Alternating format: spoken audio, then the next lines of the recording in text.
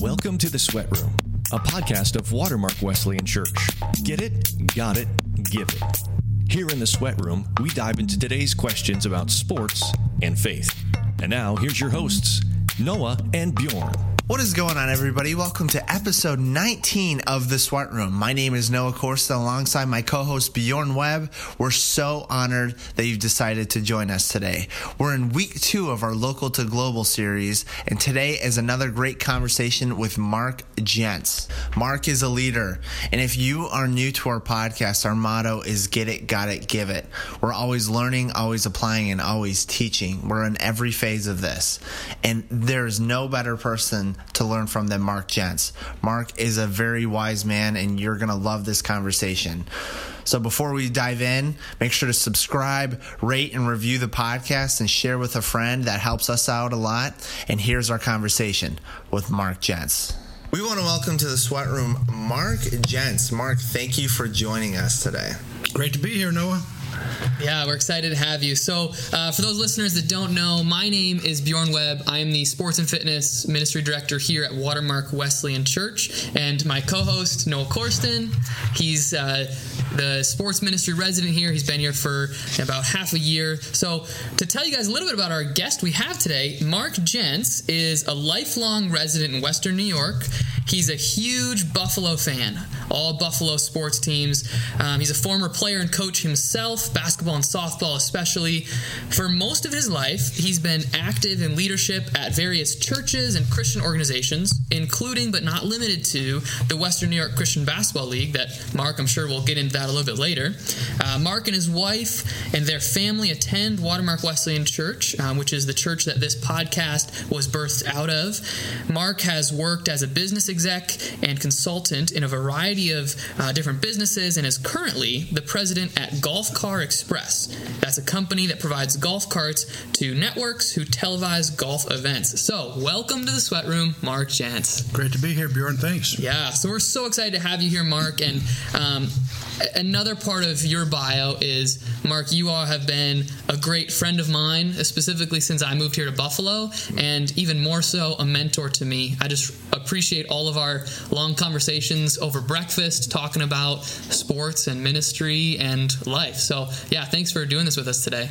It's an honor. I love time with you guys. Yeah, awesome. So, to start off, I know that you have been a long-time Bills season ticket holder. Now, is there a game that maybe sticks out as your favorite of ones that you've been to here in Buffalo? You know, I'll date myself. The first game I went to was in 1964, so there's a ton of games between then and now. Yeah, some ups and downs for the Bills team. Ups and downs, but I've got my list of 30 top games that I've been to. My word. And for our listeners, he really does. He has the list printed out here in front of him of his top 30 It is legit. Yeah. You know, most of the games on that list are either championship games or come from behind games or, first of a kind. I've been to 4 championship games. Wow. But you know, the biggest game for me has to be the 1992 AFC wildcard game, January 3rd, 1993. You can look it up. It is called The Comeback. Yeah. Anywhere. And most people in Buffalo know about it. It's the greatest second-half comeback in NFL history. And Frank Reich was our quarterback who led that comeback. Yeah, and Kelly was hurt. And he's now coaching the Indianapolis Colts, right? He is. He is coaching the Colts. He actually was going to church here on this campus during those years in the early 90s. Very cool. And but nobody gave us a chance. I mean, I actually couldn't even give away the ticket, my second ticket. Wow. Everybody was down on the team at that point in time. But as great as that game was, and it was incredible. He threw 4 touchdown passes in the third quarter, and it went to overtime, and obviously the Bills won. But the greatest moment for me was as I left the stadium, I'm walking alone through the parking lot, and somebody's got a big boombox at the time about to have all the post-game interviews. And here I walk by it just as Frank Reich is getting up, and he says, guys, I'll be happy to answer all your questions, but first I want to share with you the words of a song that I've been meditating on all week during my devotions. Wow. And then he read the entire song, In Christ Alone. Wow. He had a chance to share his faith on a huge platform, and he did. And that was just incredible. Wow. That's so awesome that he was bold in that moment. That's, wow. That's That is so good. amazing. So for you, were there athletes that you looked up to growing up, and how did that impact you? How did those specific athletes impact you? Yeah, I did have a lot. I mean, when I was a kid, athletes were role models. It's who I looked at as role models. And, in baseball, Roberto Clemente from the Pittsburgh Pirates, his nickname is the Great One. And I loved his game. I loved that team. And I loved who he was in terms of being a humanitarian. And later I ended up realizing I needed to like Willie Mays, because if you really know baseball history, Willie Mays made what some people say is the greatest catch ever in the Polo Grounds. And I found out later he actually made that catch like 3 hours after I was born, on the day I was born. Wow. So, so I, it was just incredible. And, in basketball, my guys were Earl the Pearl Monroe and later Bob McAdoo here in Buffalo. But, really importantly to me when I was a kid is being a huge Buffalo Bills fan. There was quite a few Buffalo Bills back in the 60s, as well as the 70s and the 80s and the 90s and right up through today, who were Christians.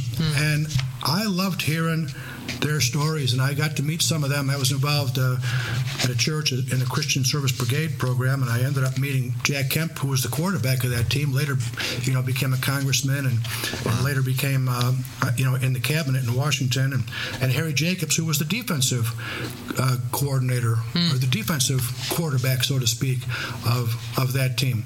Which, real interesting story. That was back in the 60s. The first day that I came to Hamburg Wesleyan, in the back foyer, I pointed out to my wife, I said, that's Harry Jacobs. And I walked over, and he said, he didn't know who I was, and he said, you want to come to Sunday school? I said, yeah, I'll come, but first I want to show you something.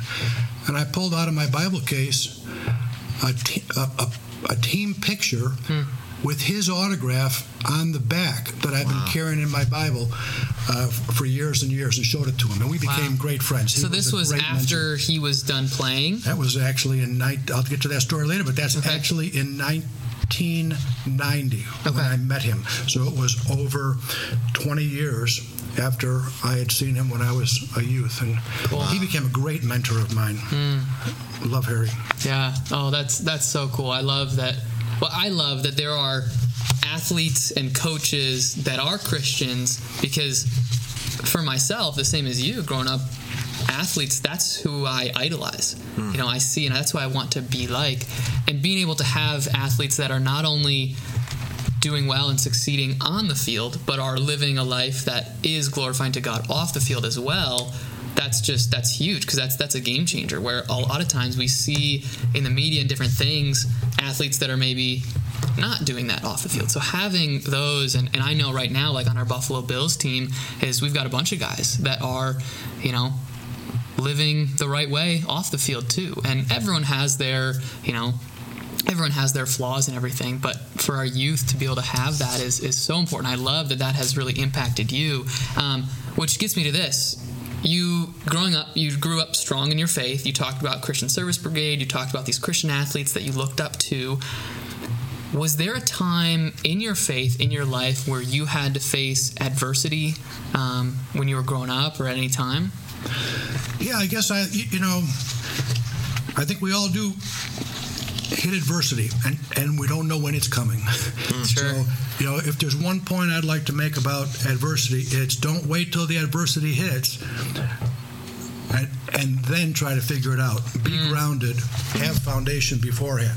Now, if you don't have that grounding and foundation, then run to God anyway. But boy, it's a lot better off if you're already grounded. So, when I think of my faith walk, I think of 4 phases of my life. And the first phase is really from when I was born till I was in my 20s. And I was really blessed to grow up in a Christian family. A lot of people say their parents were the best parents ever. I think, I'm not going to say that, because I'm going to leave some room for some other parents to also be great. But what I will say is no one had better parents than mine. So some others might have tied. But, I grew up in a family where we had family devotions and Sunday school, vacation Bible school at different churches, religious instructions after school, confirmation classes, Christian Service Brigade, high school Bible studies, great people around me as mentors and examples. And after college, I actually went out to St. Louis and worked in our Lutheran Church headquarters for a while, and then I came home to Buffalo and got involved coaching basketball and leading the church youth group and teaching high school Bible study. It seemed like all was good. Yeah. Sort of the second phase is of my life and my faith walk is how my faith carried me through some devastation. And I really hadn't shared this part of my life with more than a handful of people. But I shared it with you guys last week just to give you some context into my life. Sure.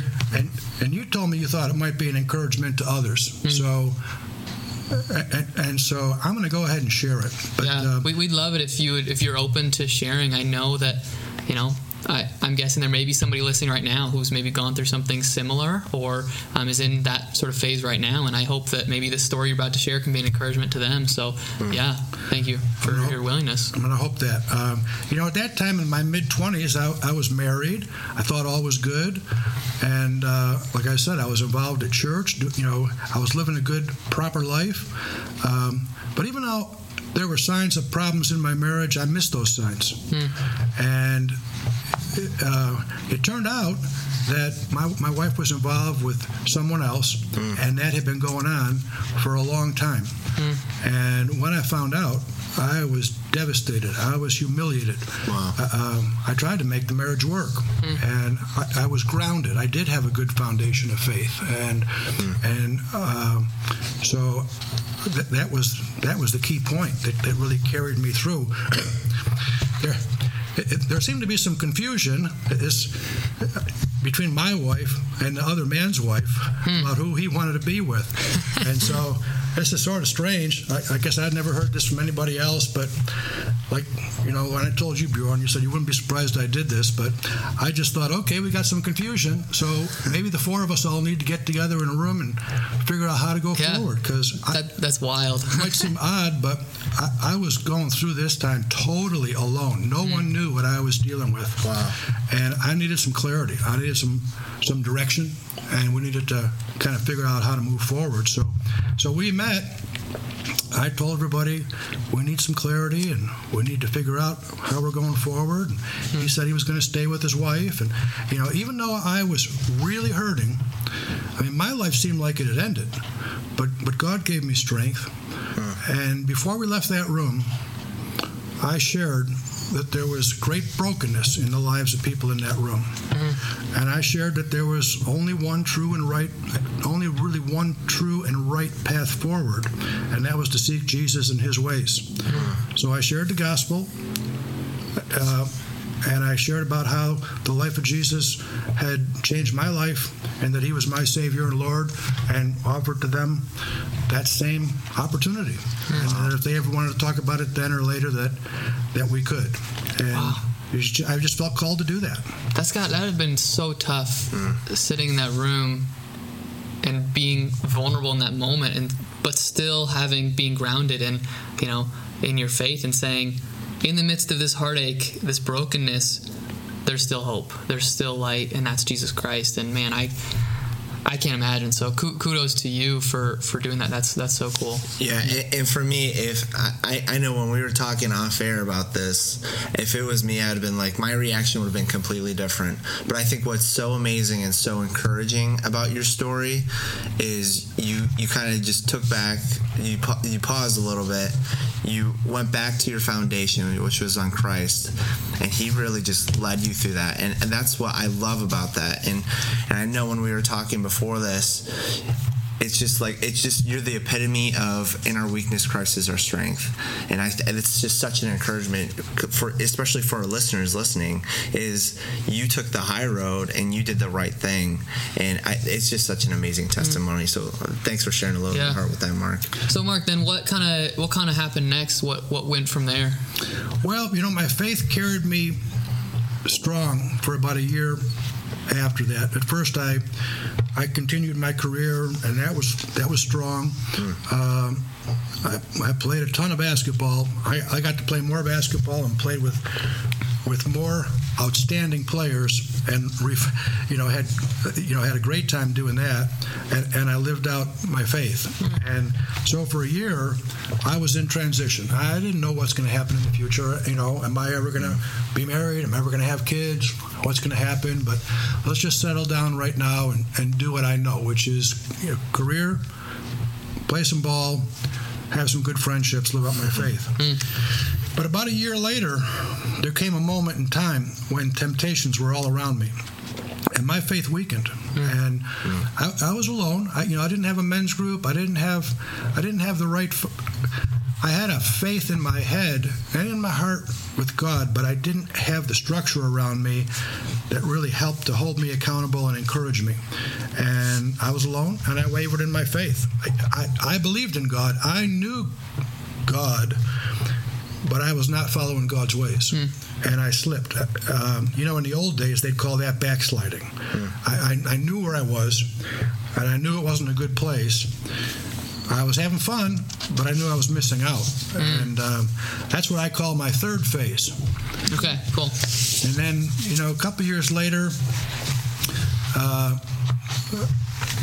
I met my wife now, Lori, and I'd remarried. We had a wonderful relationship, and we could do a whole other podcast about how God's worked in our lives, the challenges we've had, how we've encouraged each other, but how we've been persistent in our love of God and love of each other, even in difficult times. But, about a year after we were married, in the summer of 1989, my best friend invited me to help him with a basketball camp at a Christian summer camp. Wow.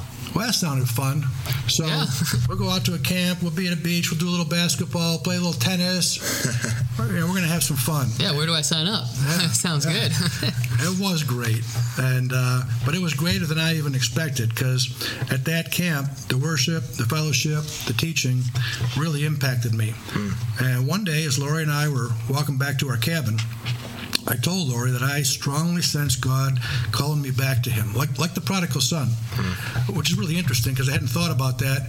I always thought of myself as the good son in my life, but I realized as I was contemplating our discussion, I was a prodigal son. And I felt that, and I told Lori that my faith had been renewed, and I did not know how she would react. I really didn't know. But she immediately said, "Me too." And awesome. She accepted Jesus as her Savior in a powerful way on that day. Our life's never been the same since. Praise God. Wow. That's so cool. So, Mark, could you tell us a little bit about how you sort of went from there to then first get involved with Christian sports leagues? Yeah, well, from way back when I was younger, all the way back to junior high, I was playing basketball and playing softball, and including in church leagues, and played in a lot of teams and a lot of leagues.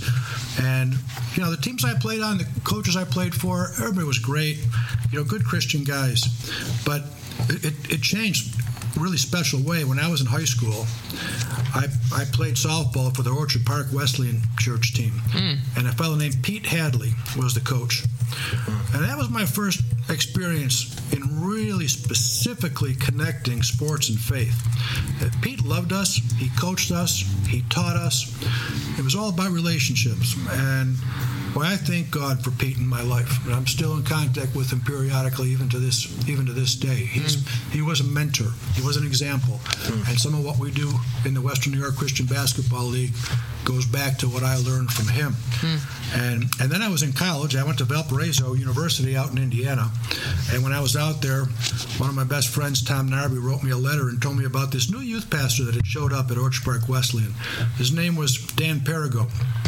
And I came back and we played basketball, and he taught me the Bible. We sat down in his living room, and he opened up the Bible, and the Bible became new and fresh and powerful in a way that I had never experienced before. Wow. And Dan was only in Orchard Park for a couple of years before he moved back to Indiana, and he was about an hour away from Valparaiso, so I kept seeing him while he was out there. And again, to this day, I'm in contact with him, and what an incredible encouragement he's been. My life would not be the same without his investment in my life.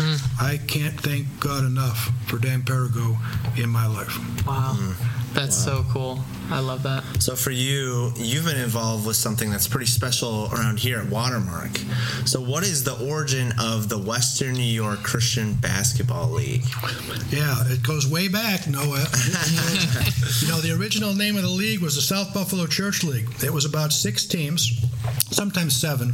It was really what I would call a typical church league. It was a recreational league sponsored by churches to bring kids or adults from that church and give them a recreational outlet. I was a freshman in college when our church actually first got a team in that league, and I didn't find out about it till I was already out in Indiana, and everybody kept being like, well, Mark, get ready because the season starts in January. I'm like, I'm only going to be home for 1 game. Well, you play that game. So I played that first game because the league back then was January, February, March. Played that game, kept hearing about what was happening. Of course, there's no social media, no email. It was letters in the mail. And I'd get a letter in the mail and say, here's what happened. And at some point in time, they said, we're going to be in the playoffs. You're going to have to come back. I said, I can't come back. And next thing you know, somebody actually paid to fly me from Chicago to Buffalo. That was a big deal. I'd never been on a plane. They flew me back to play a church league. I love that. So first time on a plane. Western New York Christian Basketball League. Yeah. And, that was fun. I went back to college, and then, the basketball league kept going with their 6 or 7 teams. And then, my brother and friends played, and I'd see them play. But, over the course of time, when I came back to Buffalo, then that's when I ended up getting involved with it more. Wow. Yeah, cool. So you've been involved with this league for many, many years, and you've seen, it from when you were playing in it to now as director. As talking about how sports can be used in ministry, what is the vision and mission of this league, and maybe how has that changed from over the years, from what it used to be to what it is now? Could you maybe talk to that, just the vision and mission of the league a little bit? Yeah, I'd love to talk about that. I started coaching in 1977 after I got back to Buffalo and started my career here, and I coached for about 15 years in the league. And in 1981, I became the director of the league, and I've been in that role ever since. So it's been a long time. It's really near and dear to my heart.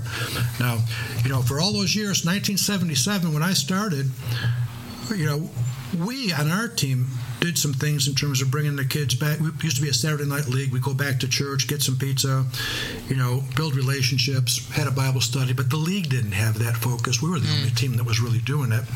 And then I had my backsliding years. And so even as I was continuing to be the director, it was basically that recreation league. And it was fun. But in 1989, after that summer experience at camp, when Lori and my life was changed, I just realized, okay, God's got a different purpose for this league. I'm done playing, and I'm not coaching anymore. But hold on here. We've got anywhere from, at the time, we probably had about 80 kids. Now we've got nearly 200. But there's something different needs to happen here. And so we started to bring an element of what I call discipleship effort to the league, being clear about our league's purpose. And but early on, remember where that league is coming from, we didn't have a whole lot of coaches and teams who were thinking exactly like me. So I needed to build some credibility. I had changed, and people needed to see, is that for real? What's that about? What's Mark trying to do with the league? Because I'm a collaborative guy. I don't dictate. And so I want to do things together. So, over the course of a couple of years, we ended up changing to have a focus more on, what's God doing here in this league? And then one year we ended up having a full-day workshop and tournament. And we got some people involved to help us with that. A real good friend of mine now, Russ Kingsbury, runs a program called Youth Advantage. Yeah, we had Russ on the podcast just last week. So, is that right? Yeah, so if you haven't listened to Russ's, we encourage you to go check that out. He's been involved in Buffalo sports and ministry a lot too. So, yeah, shout out to Russ. I got to go back and hear that and talk to Russ very soon, because he had great insight, relationships, experience. He he knew how to run programs. He knew how to run programs, not just as programs, but as ways that really connected people and really impacted people. And then so we got Russ, and then I ended up meeting a fellow named Bay Forrest. Kevin Beers from here kept telling me about Bay Forrest. I said, who's Bay? Well, I look him up. He's a former NBA player. He played for the Phoenix Suns, and I ended up meeting Bay. He ended up coming back here. Well, I lost count now if it's 4 or 5 times we've had him back to Western New York. Bay became an evangelist. He became a youth pastor. He's a fantastic preacher of the gospel, and he's had the opportunity multiple times to reach people here in Western New York, and beyond what he's done in terms of his speaking here, he became just one of my closest, best, and strongest and most important friends, and he's had a great impact on not only me but my family too. And so, Hank Kleinfelder was a great help, throughout this time as an assistant director, and now Tom Smith from Cazenovia Baptist does a fantastic job and is a great visionary. And so we've had a lot of people that have helped to turn the league into a more purposeful league. So for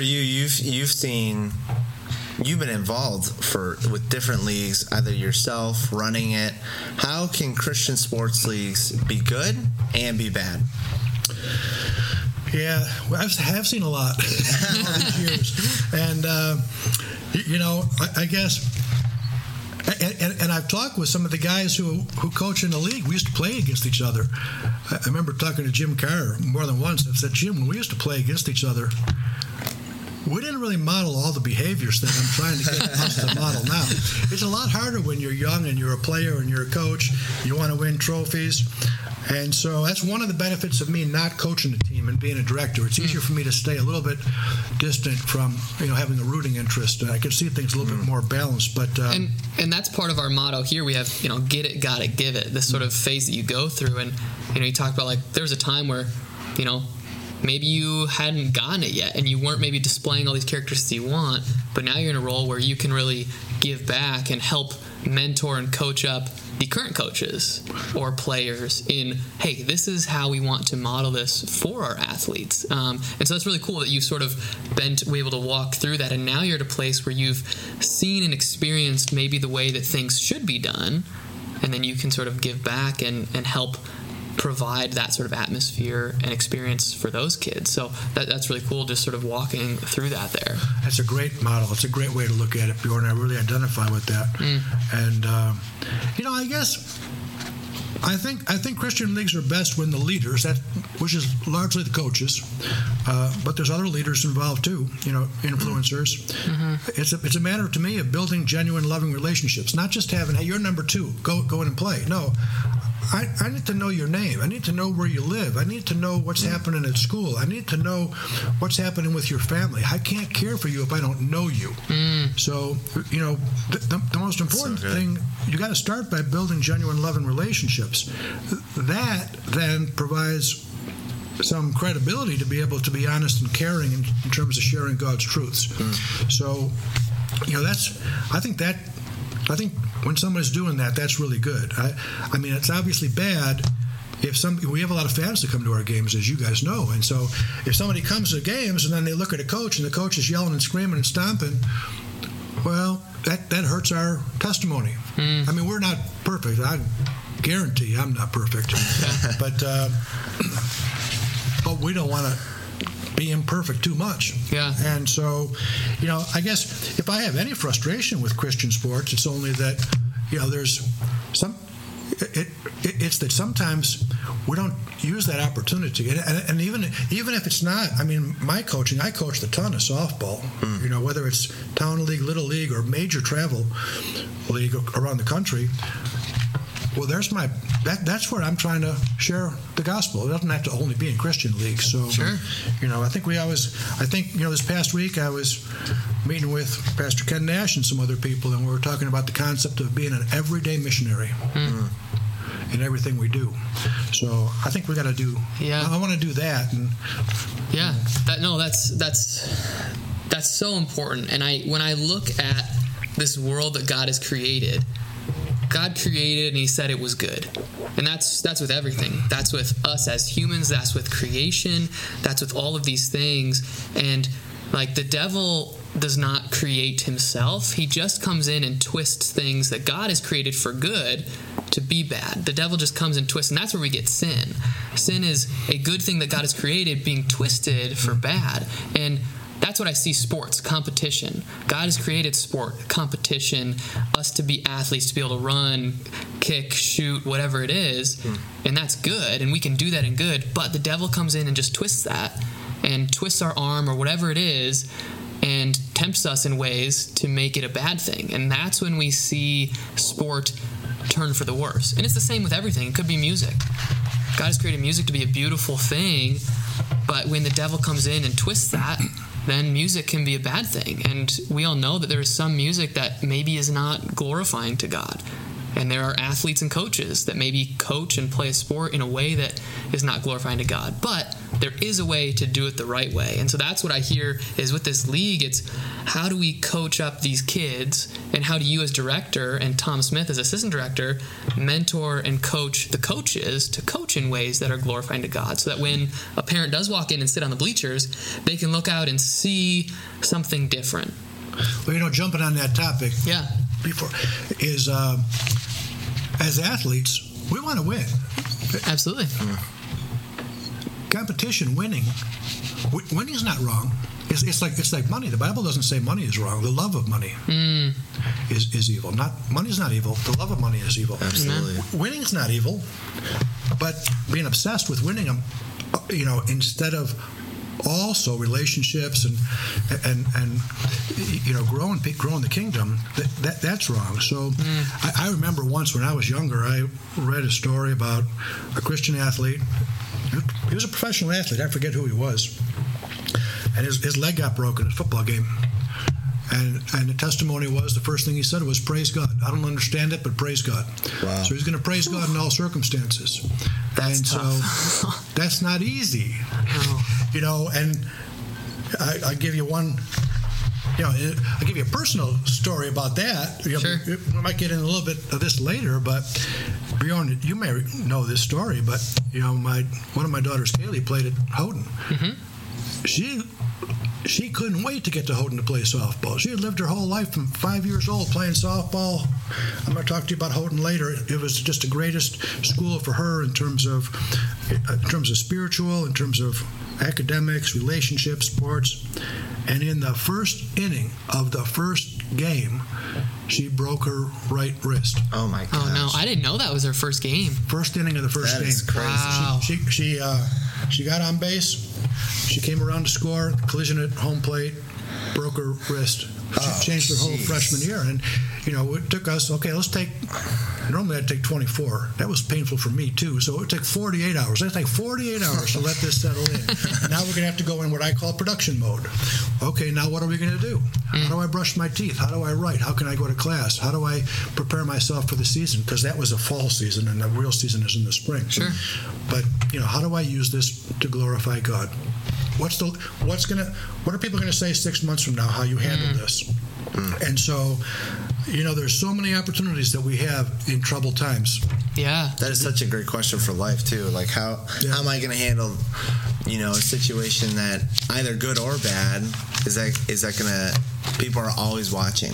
And I think we always forget that. Yeah. So, Mark, talking a little bit more about this Christian Basketball League, there's one more thing I want to talk about, and that's the importance of the coach. Now, you mentioned how, you can coach in the right way or the wrong way, but what is the importance of a coach in the Christian Basketball League? Well, that's a great question. This league doesn't happen without coaches. That's stating the obvious. Sure. But it's almost easy to get coaches who want to get a team to coach. But in terms of us having the purpose that we have, the way I look at it, right now we've averaged 16 teams in the league the last 4 or 5 years. With about 200 people participating. And these teams, these players, they're coming from the city of Buffalo, all parts of the city of Buffalo, all the suburbs around Buffalo. And we got teams from as far south as Salamanca, Jamestown. We got a team that comes up from Russell, Pennsylvania. Wow. How far a drive is that from? I think it's an hour and a half, but it might be an hour and a quarter. Yeah. But still, that's a good drive. Well, sometimes people say, well, that's a long drive. But I said, well, they have more opportunity to build relationships in that drive than anybody else. Absolutely. So there you go. They've got, Rick Rowland is the pastor and the coach. What a great guy. And he comes up here. And he already called me. Can't wait for it to happen again. So it's been a blessing. But, we got 16 teams playing. We really have 17 teams because the coaches are a team. And so that's my job. That's my job, is to coach the coaches. And all I can say is since that change in 1989, so we're 22 years into the new theme of the league. I'm sorry, 30. That's 31 years, isn't it? Wow. Yeah, there you go. We're 31 years into this. The quality and the faith and the commitment of the coaches that we have now, and the officials, the referees who love our league, it's just never been better. And so, but here, the thing is, here's what I hope for the coaches. I hope three things for the coaches. I hope that they grow in their relationship with the Lord. I hope that they build those caring relationships with their players, and I hope that they talk with their players about the truth we believe, that Jesus is the only way to be saved and redeemed as a child of God. Wow. And we're coming from our group of coaches, and players. We are coming with an incredible blend. We've got Baptists, Wesleyans, Lutherans, Pentecostals, non-church teams. I know I missed some. We've got racial diversity. We've got geographical, variety. We had all kinds of different socio-economic realities that we're coming together and doing something with the sole purpose of being able to love and share the gospel of Jesus. Wow. And so being the church. You're being the church. The church. Yeah. But I love that, because sports is what brings all of those people from different backgrounds, cultures, whatever, together. But then it is Christ that really unifies them. And when we have that solid base of coaches that believe in this mission and vision that you and Tom, as directors of the league, have provided for this league, that's really where we can have Christ be that unifying factor. So I love it. It's just a beautiful picture of the body of Christ, and of what I believe is the way the church should be, is, Christ is what unifies us. And in this instance, it's just basketball. That's what brings us together and gives us the opportunity to connect and to unite. Well, you're exactly right. Basketball is the attraction, and then we're trying to share Jesus. And right now, what we've been doing for years, and the most important way that we do that is we stop at halftime every game, and we have about a 5-7 minute talk. And so we've got a little curriculum. It's really simple, because the people who are sharing it are the coaches. So the coaches rotate. So if we've got a 12-week season, these players are going to hear from 10, 11, 12 different men who are going to speak about their faith. Now, there's a lot of players. A lot of players in this league would never hear the name Jesus, would never step foot in a church, and would never be hearing from a man who is saying Jesus is their Savior if it wasn't for this league. And so we've got a curriculum that basically starts with a practical topic, some scripture that supports it, give the coach a chance to speak at it personally, and we always end with the gospel. We always want to share the gospel. And our coaches just do a fantastic job of sharing. I mean, these are not preachers and teachers. These are just guys, but they love, you know what? They love basketball, they love people, and they love God. And for that 5 to 7 minutes, they're sharing the gospel.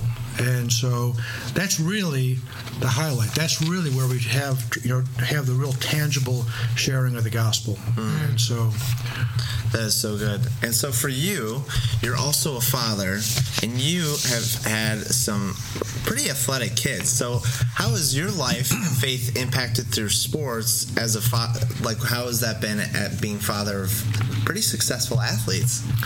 Yeah, well, it's an interesting journey that's been, because because there was a time I didn't know I'd have any children. Then Lori and I ended up having 2 daughters. Wow. And they're followers of God, and there's nothing better as a father than that.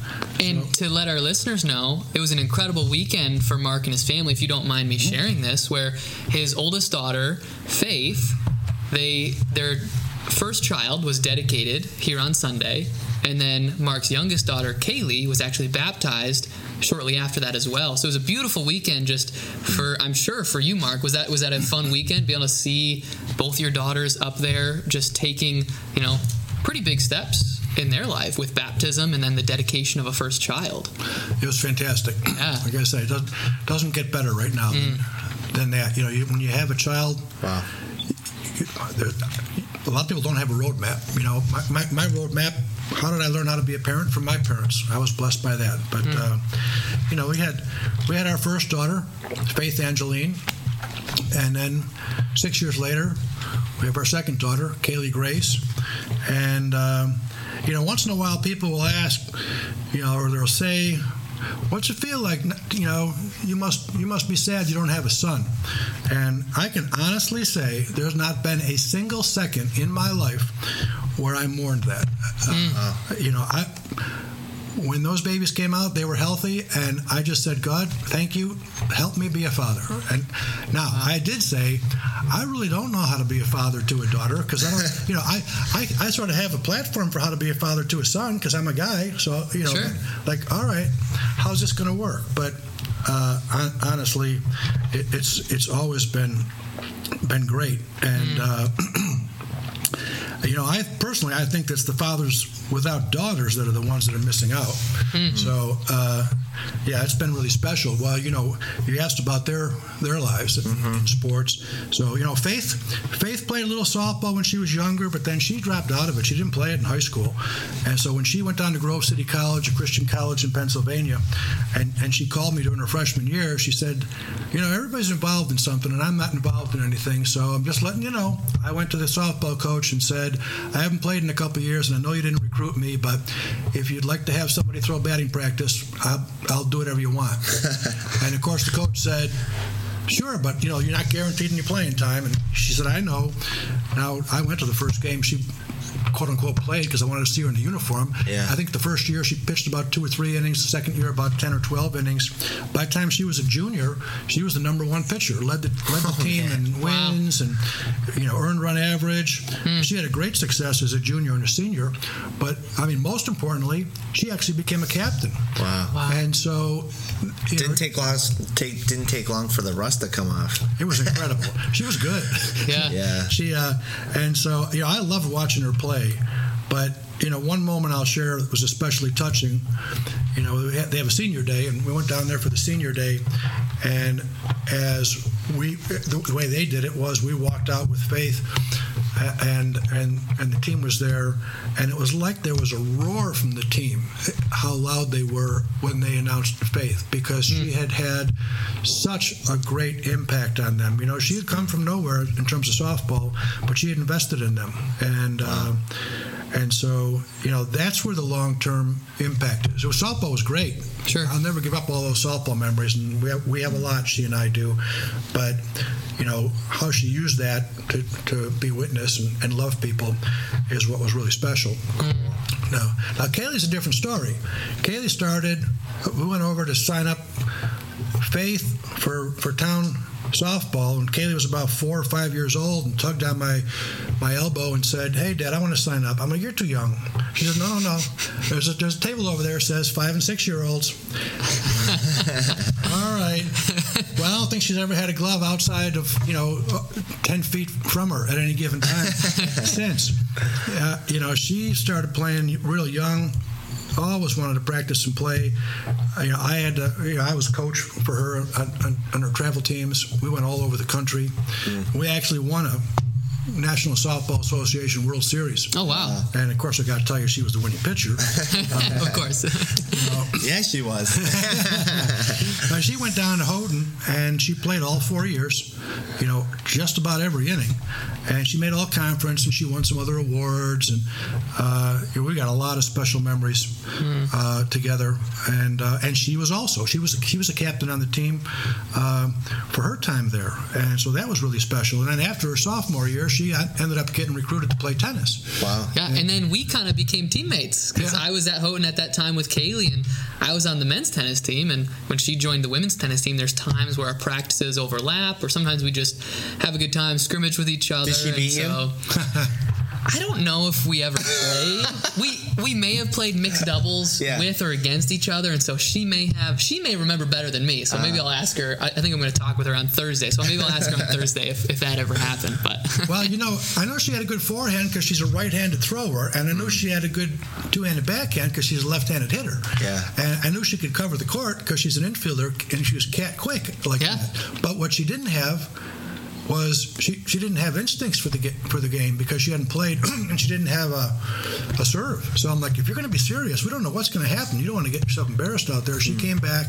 We got with Stefan Sayak. He goes to church here, and he did a fantastic job getting her ready, and she soaked it all in and practiced 6 days a week.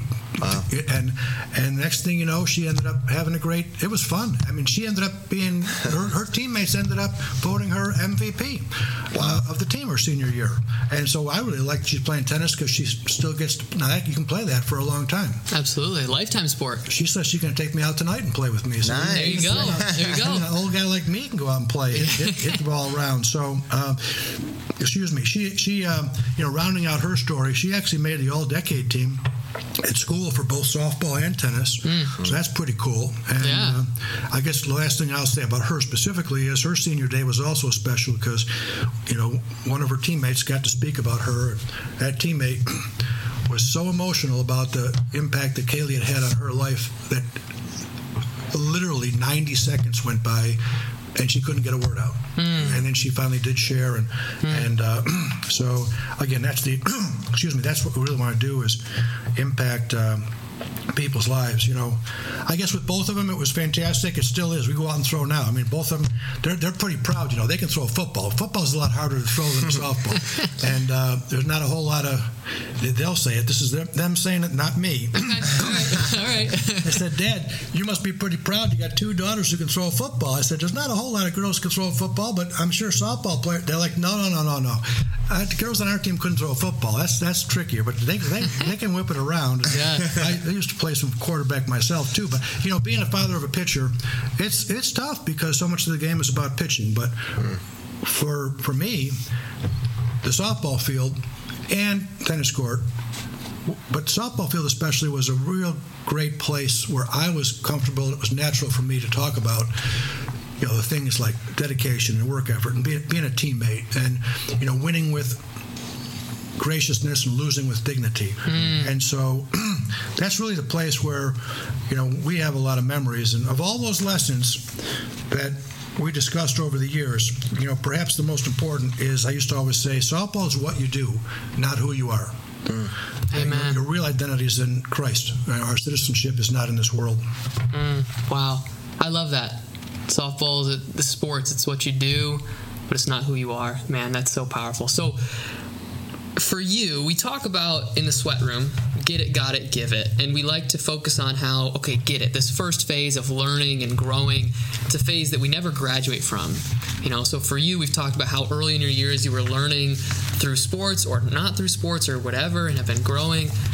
But for you today, what is an area of your life that you'd like to improve in and that you're maybe wide open to learning more about? An area that you're still growing and learning in? That's a great question, and I do agree that where the sanctification is a process, and I have a lot of strengths in strategy and leadership. And there's not a lot of people I've met who have more determination and resilience to persevere through difficulties towards achievement. And I like to do that, like I say, collaboratively as a team. But sometimes all that focus, being busy and being after it,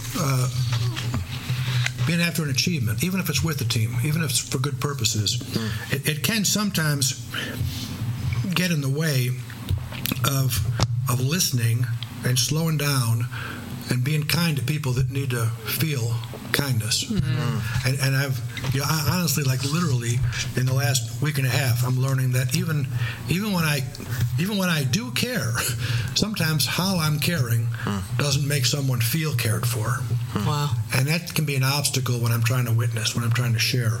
And so, I'm really trying to be aware and awake for the opportunities that God gives me, where He wants me to slow down and listen and care. And so that's one place I'm trying to keep growing. That's so good. Wow. So, Mark, just as we wrap up here today, do you have any final words of wisdom or encouragement, or any final remarks for our listeners today?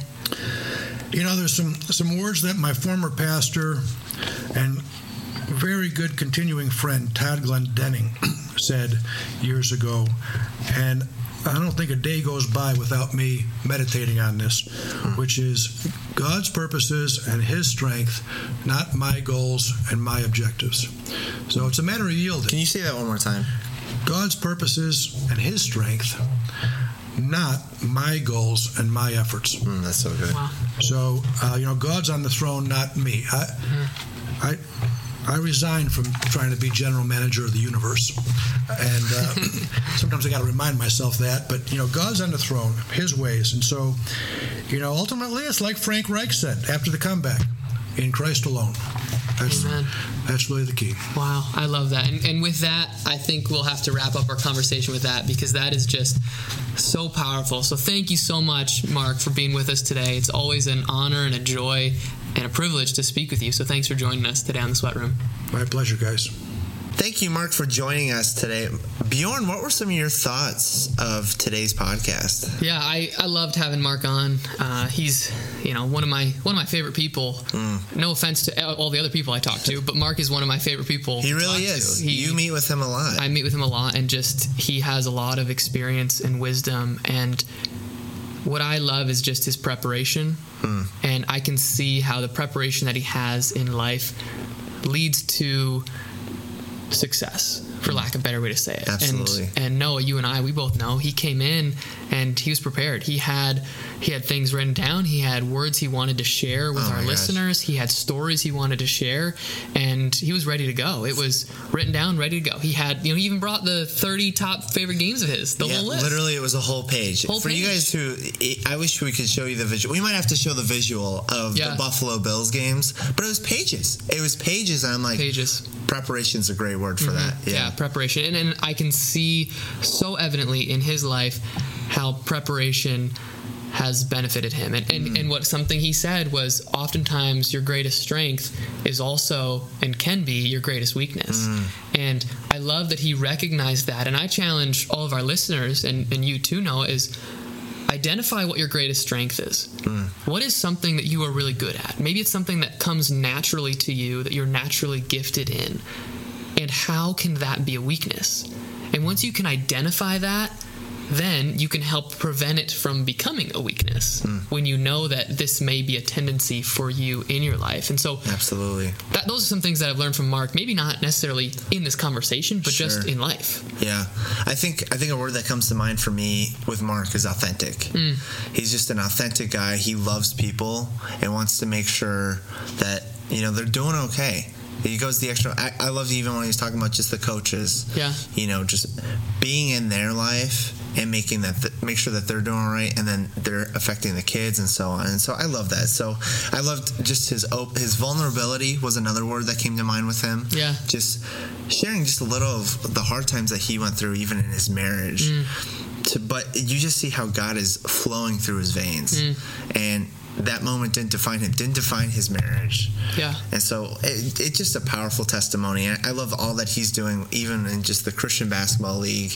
Kids from all the way close to Pennsylvania. In Pennsylvania. I know. That's crazy. To the north towns of Buffalo. Yeah. Inner city. It's all these kids. And this league's been going on for, 31 years now? Something like that. Something crazy. That is amazing. Yeah. So, yeah, that is absolutely incredible. So that was such a great conversation. I'm so glad our listeners got to listen to that conversation with Mark. And Noah, if I could just end it with this, something that Mark said that he got from a former pastor of his and friend, Todd Glendenning, who said, God's purposes and his strength, not my goals and my efforts. So, listeners, if you're driving, don't do this. But if you got a pen and paper close, write that down and pray over that, because that is powerful. And if you can speak that truth over your life, transformation will come. That's a good word. Next week, we're jumping into week 3 of our Local to Global series, and we are going from the local to the global. So we're so excited for that. We're going to be doing an interview with Bill Gallipol of Southern Cal Seahorses. He's a sports ministry missionary, and this is a conversation that is fascinating. Here's an excerpt. Because when I first came to Christ, I was playing on a high-level amateur team, and I was kind of struggling with this whole how do I do the faith thing in this sports world, because the sports world has different expectations than what I'm picking up from this Christian world, and sure. I didn't know how to put the two together. And there wasn't anybody at my church that I started going to that could help me figure that out. So that started that started my kind of quest for how do we put these two together. And remember, in the Sweat Room, we get it, got it, and give it. Thanks for listening to The Sweat Room, a podcast of Watermark Wesleyan Church.